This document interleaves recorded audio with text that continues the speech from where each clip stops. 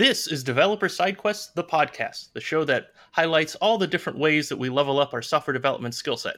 I'm your party leader, Al Rodriguez, and today we're chatting with another player character, Darren Hoehna. Hi, Darren. How are you doing today? What's up, Al? I'm doing pretty well. Awesome. It's always great to hear. So, everyone, Darren is a male human force, or a Fomar. His go-to spell for quests is C#, mainly because he spent the most time studying C#, also dabbling in C, C++, and Haskell. He also decided to become a force because he likes having the power to bring computers to their knees and have them do what he says. A level 6 back-end spellcaster, Darren can do some front-end spells when a major quest needs him to, but usually he sticks with the back-end spells. This does not mean Darren can't do front-end spells.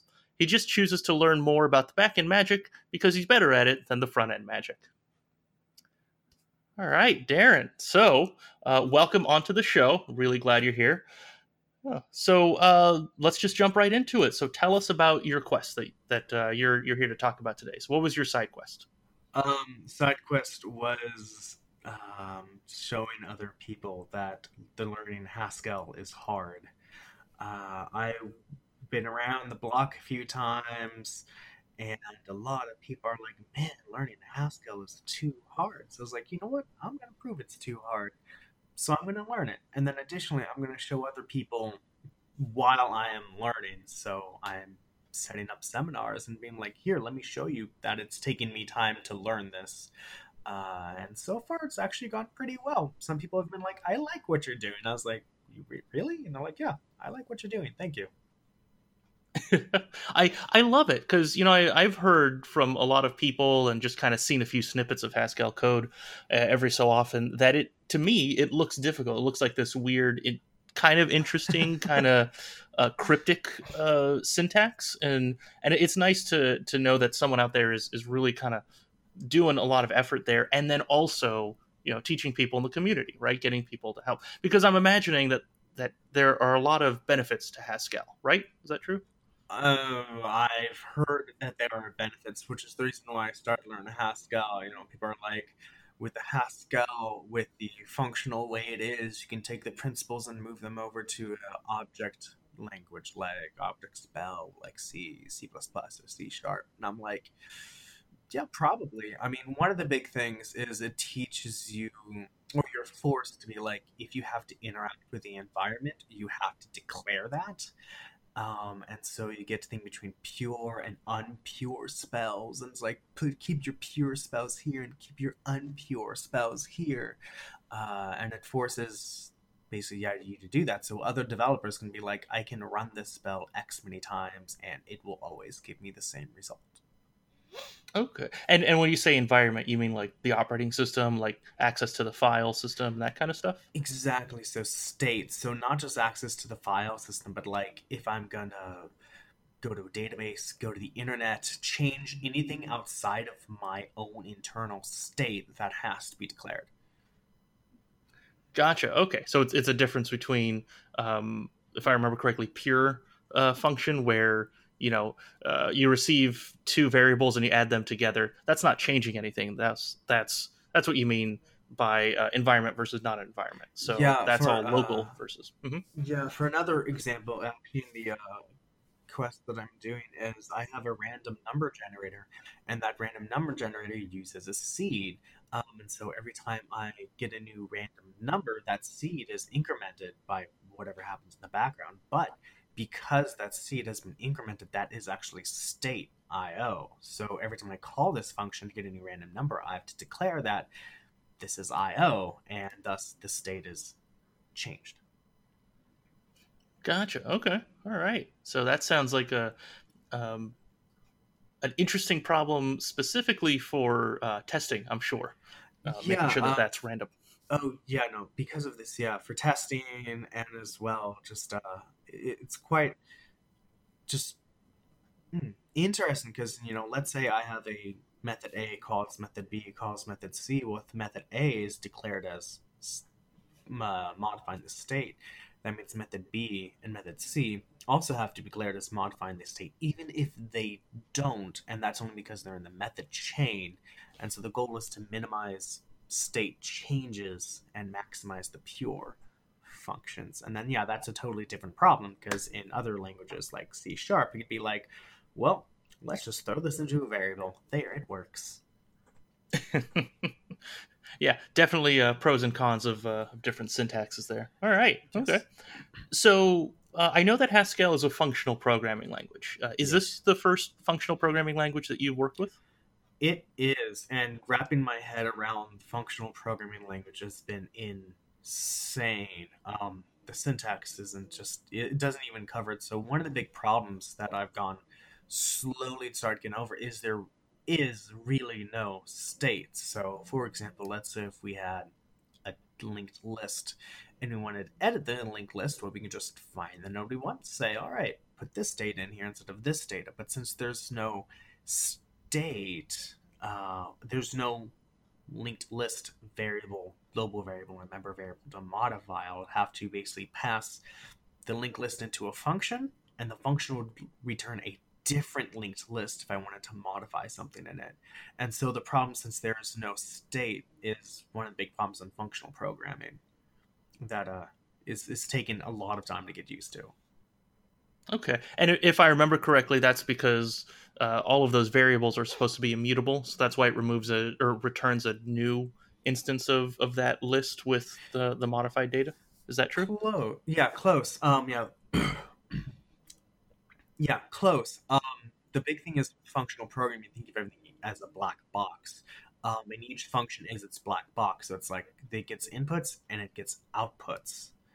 Um, so with the example of the linked list, let's say if I had an update uh, function, I would have to pass in the linked list I want to modify, the new data, and where to modify it. And the method would modify that linked list and would make a new linked list, but with the modification that we wanted to return a new linked list. So because there's no passing this global variable, um, it you can't modify something in memory, and that's to keep the functional aspect, if that makes sense. Okay. I think I'm understanding. I think I kind of Yeah, I probably need to see some more syntax to really understand it, to be honest. But yeah. okay. All of this is me. Is all of this stuff I'm saying is me being like encountering this problem and running into it and be like, oh, this is the problem of functional programming. I wouldn't say one thing I want to say is it's not a problem as in like this is a problem so we shouldn't use it. This is a problem of this is just a barrier, not barrier. Uh, I can't think of the right word right now. It's not bad. It's part of the Yeah, language. yeah. I like to say that everything has its set of pros and cons, and so this is Yes. probably an immediate jump into those cons. But I'm sure there are a lot of other pros too, right? Yes. One of them is that the language is much more succinct. Um, it's easier to program. It's faster to program in. Um, and there's less code required. In one of the books I was reading before I started my programming in Haskell, yeah, that's the word, programming in Haskell. It's like here is this Hangman program. Where we are writing the code for you, and so you can type out a program so you can get used to the syntax. Once I did that, I made the same Hangman program in C sharp, and C sharp had much more code than Haskell. So just faster to type in once you know once you know what you're doing. Okay, all right. That's good to know. So once you're up to speed, you have a lot. So it's a big wall to get over at first, but once you're over that, you're pretty good, kind of deal. Yes, yeah. I mean, once you get over the big wall, then there's a lot of tinier walls. For example, on my YouTube series, where I'm actually posting all of these videos, I have a follower. His name is Numa Demosa. Numa Demosa, if you're watching, you're awesome. If you're listening, you're awesome. And he actually took his own time. He's like, I see what you're doing with Haskell. Let me do it in a more Haskell way so you can look and you can learn from a more concise Haskell syntax. Oh, that's For great. That yeah, sounds so really to helpful. Yeah. for example, recursion is a thing in Haskell. So like if you need a loop, you can basically call a method that obviously calls itself for a certain number of times. You have an end case. And if you're doing recursion, you can probably actually find a higher order function that does what you need for you.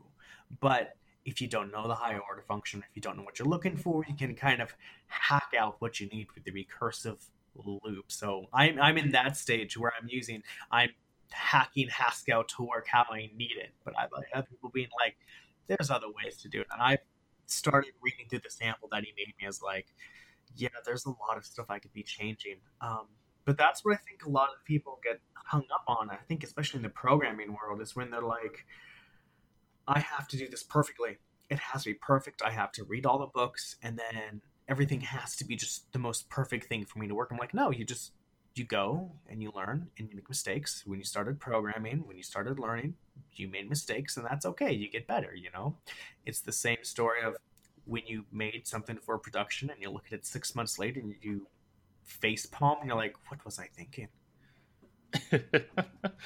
Yeah, yeah, that's true. We're all unfortunately kind of in that boat. Yep. Okay, so you're still kind of learning Haskell too, right? Is that kind of Oh, what you're saying? oh yeah, oh yeah, oh yeah. I am so learning Haskell. For example, let's go back to the linked list issue because that's what I'm dealing with now. Um, I didn't even know this, so I was trying to modify it myself, figuring all this stuff out. And then this person was like, "Hey, there's these things called lenses, right?" I'm like, "Well, what's that?" And it's like it basically allows you to have getters and setters and linked lists, so you can update and not do this fancy arithmetic and acrobatics to update and link lists. I'm like, no way.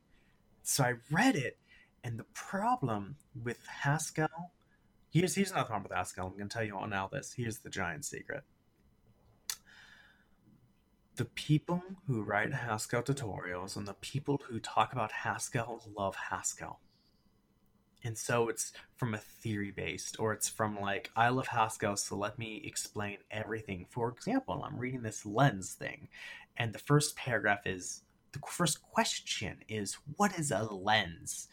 And there's a whole entire like 2 paragraphs. And then the next question is, all right, really, what is a lens? I was like, if you need a separate question to paraphrase what the first question was, that's a bit too much work. So the most succinct description of a lens I got was it a first order getter and setter. I'm like, that's the closest I got to just this sentence that says we allow you to like get and set in linked lists. That's it. So that I think that's another problem that's making Haskell really hard to learn is when people want to learn something or learn Haskell, it's like, all right, here's all the stuff about Haskell and here's all the theory based on it as well. It's like if you're learning, you don't really care about theory.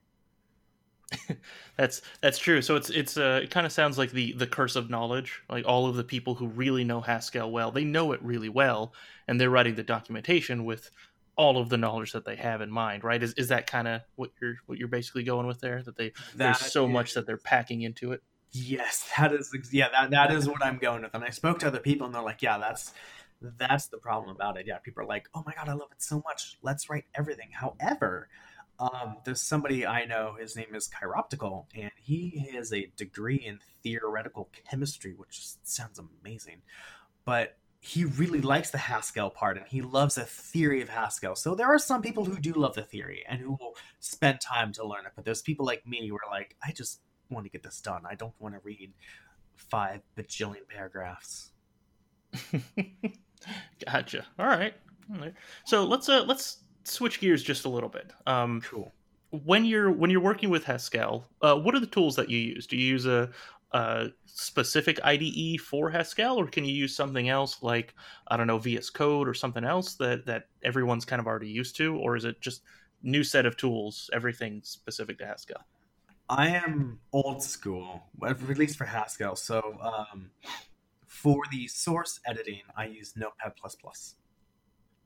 I bet there are people who listen to that and they will turn off this podcast once they hear that I code with a Notepad++. Um, For other things like building and compiling, basically there is this thing called stack, which in stack it handles the building and handles the making the projects. And so, for example, I needed a random number, so I had to basically tell Stack, "Hey, go on the internet, download this package." It's like a pack. Oh yeah, Stack, yeah, package manager. That's the word I'm looking for. So Stack is a package manager, a compiler, a builder, makes an exe. It also has a REPL in it as well. So, for example, um, in if I had a method, like say a pure method that I wanted to test, I could actually build the package and then just call that method directly. Be like, does it work? Does it not work? What's the output? So Stack and Notepad++, which Gotcha. actually does Okay. have syntax highlighting for Haskell, which is pretty cool. Anyway, didn't mean to interrupt you. No, no, that's fine. And actually, I was going to mention that. To be honest, if you have syntax highlighting in your editor, that's like 50% of what you need. Honestly, I think some sort of code completion also would be really helpful too. I'm not too sure if you can get that in Notepad++, I but don't know. Yeah, code completion would be great, or something be like, "Oh, hey, I see you're trying to do this. Let's do this." I don't know if it's up there yet because Haskell is not really a mainstream language, so people aren't working on it. But yeah, I actually, when I first started programming, I had JGrasp to learn Java, and that did not have syntax highlighting. Eventually, I went to NetBeans. I was like, I love syntax highlighting. It is awesome. oh yeah, yeah. Anything that can help you there is great. Okay, Yeah. got it. So I kind of want to go back to Stack. So you had mentioned that it has a REPL, so that way you can type your code and just kind of test it a little bit quickly there for hmm any packages that you're downloading. Um, and so that's to run against an individual package, is what you were saying? Um, can you just change that question a little bit? I don't understand what you mean by run against a package. Oh, I'm sorry. I might have misunderstood what you were saying. So you said that Stack has a REPL. Was it specific to something? No, it's just a REPL for Haskell. So you could just like it's almost like a shell, PowerShell or Bash shell, where you can just like put in commands, see what happens. Um, Additionally, is you can do things like here's this function, what is its type, or give me information about it. So, um, have you done use PowerShell before? I have, yeah. Okay, you know in PowerShell you have the I think help command or get command something commandlet that gives you information about a certain commandlet. The REPL is allows you to do the same thing. So like if I wanted to use the maybe type, believe I got that correct. I can actually go into the REPL and go give me the information about maybe, and it'll tell me what function it has, how I use it, what are the data types in it. Um, and then additionally, to go back to the example I had, I could basically go stack build, run the REPL, and then it'll also, including all of the packages it has, it'll also bring in my program. And so I can actually call the functions in a REPL that I have made. Gotcha. Okay. I Yes. guess I completely misunderstood what you were saying earlier about the REPL, but okay, got it. That is That okay. makes If a lot you're of sense. confused, then there's plenty of other people who are listening who are also confused. Got it. And I just want to mention, can you explain what a REPL is, just for the people who don't, who've never heard of that before? It is stands for REPL, which is read, evaluate, print loop. So basically, it's things where like you can enter command, press enter, and then the shell will read it, evaluate what it means, print any output if there is, and then it'll basically loop to wait for your next command. Okay, so it's essentially just type out a command or some one line of code, and it runs that, and it just there Just for run. that kind of deal. Yep. Yep.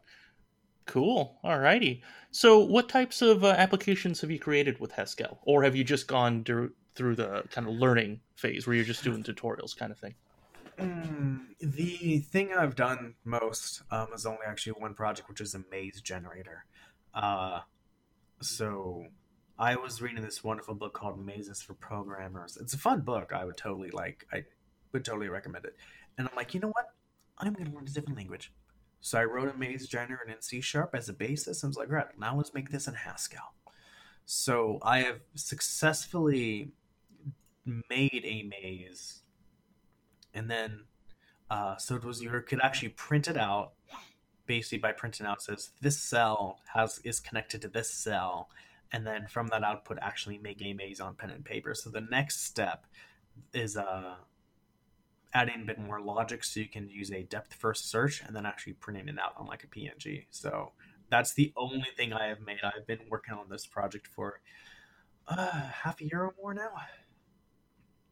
Okay, cool. I mean, you are learning. That's always gonna add to some ramp up time too. But cool. Okay, Yes, there have been sounds like some fun. episodes where I've just like, let me read all the documentation so I can know what this is for. Gotcha. Yeah, that'll happen. And I have to say, on a personal note, whenever I have to do that, it always feels like just a time sink. Like I know I have my own side quests where that evening is just learn, and it's always good in the end, at least, right? Because you're learning, you're leveling up your skills, and it needed to happen anyway, so it's Yep. not so bad. Yeah. Mhm. Cool. All Yeah. right. No, I agree. Yeah. It's yeah. Sometimes I don't know. For me at least, every time I'm done with the learn, I'm like, oh man, I've learned some more. I can't wait to use this knowledge, and then I finally apply it, and then I run into another problem. it's it's very slow going. Yeah. Yeah. Yep. Uh, so let's say that I were going to start this right now. Like let's pretend also that I have zero knowledge of Haskell, which doesn't take a lot to pretend that. What what would Yes. you recommend would be the route that I should go? Where should I start? Should I start with your videos or? Don't start with my videos. Don't start with my videos. Um, my videos are not a tutorial video. They're not meant to be followed.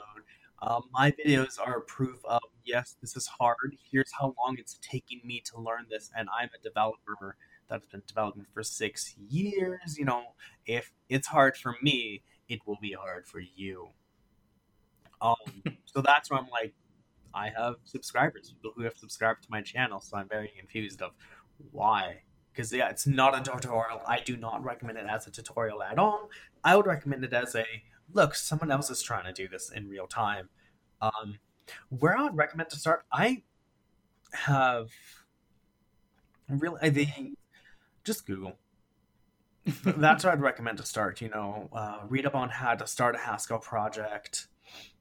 There's this great book called the Haskell book, which I read entirely before I started, and it helped me understand like types, datas, functions. I could have learned that all um, with Googling. There's a place called Learn Your Haskell for Good, which is much more succinct and it's like, all right, here's this, which is for this, here's syntax, which is for this.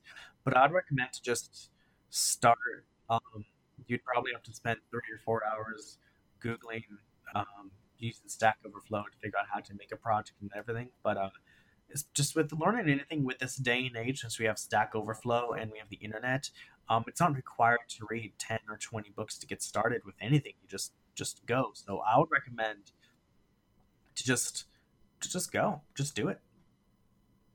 Okay, cool. All right. And as far as tools on my machine, would I pretty much just need any kind of text editor like Notepad++ or something else, and Stack? Is that the tool you had mentioned earlier? Yeah, Stack is the tool I mentioned because that was in the Haskell book. I'm betting, I don't know if there's more tools um, to handle this because I bet there's more. You'd have to do research. I was told to use Stack, and Stack had a really great tutorial on how to get it running, so that was fine for me. Notepad++ is also fine. I don't know if there's actually a built-in IDE, not a built-in IDE, any IDEs for Haskell. But simple just typing is just fine. Yeah, I don't. It works for me.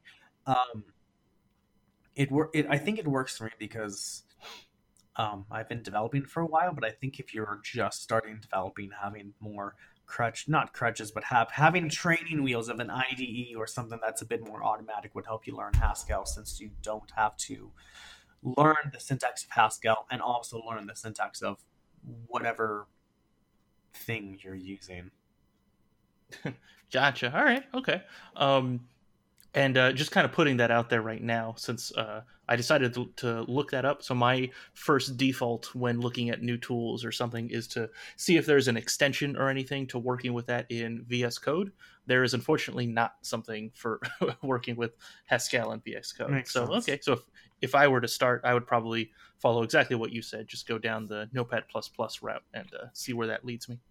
Yeah, I was thinking it'd be really fun to make a compiler for Haskell or an IDE or an extension in VS Code, but I was like, that's a bit too much work.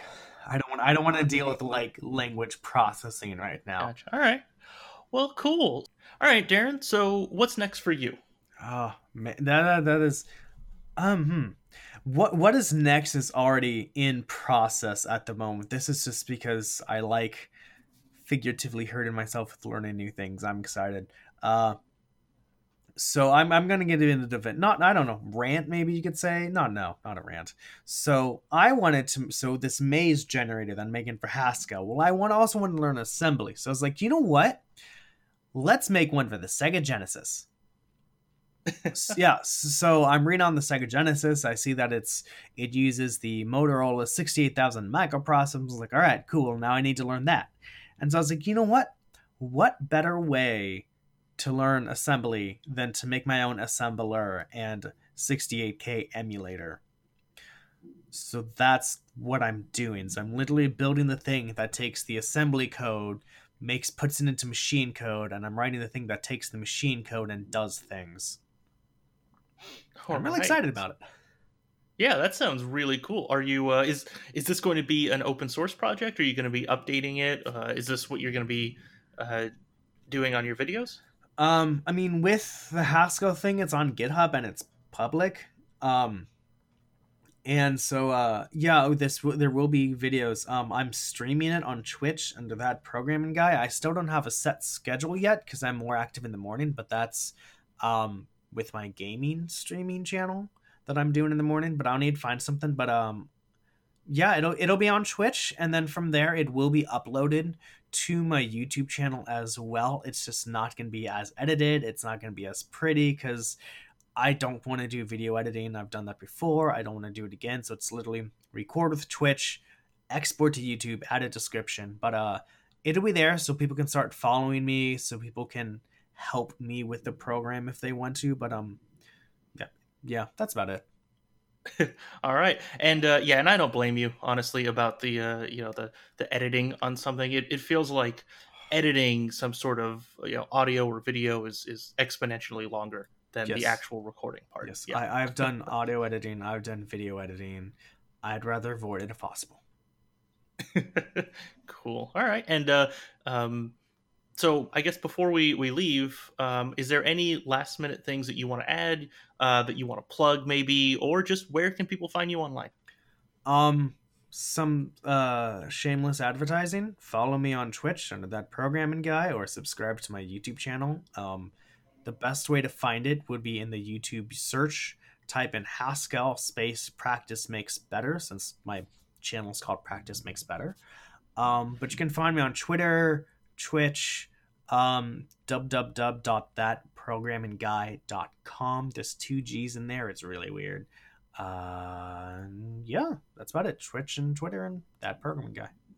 All right, cool. And to everyone listening, I am going to make sure that all of those links are in the show notes. So if you want to get that information right now, just go ahead and open those show notes and whatever it is you're using to listen to this, and click on those links, and then save them wherever you want to save them. I don't know, your uh, bookmarks or browser tabs. If you're one of those people who has 1,000 browser tabs open and that's just how you save things, cool. Write them down on pen and paper. That works too. I always forget that's an option, right? Yeah. Yeah. Yeah. That is an option. Pen and paper. All right, cool. Well, I guess let's go ahead and close this out. Darren, good luck on your future quests, and maybe you'll be back here someday to show off all the cool loot you've plundered and the experience that you've gained along the way. And until next time, everyone, you can find this show on Twitter. We are at DevSideQuests, or you can go to our website, developersidequestpodcast.com. And if you could pretty please rate this show in whatever pod listening enchantment that you subscribe to, that would be great. Please do that. All feedback is welcome. All right, everyone, go work on a quest.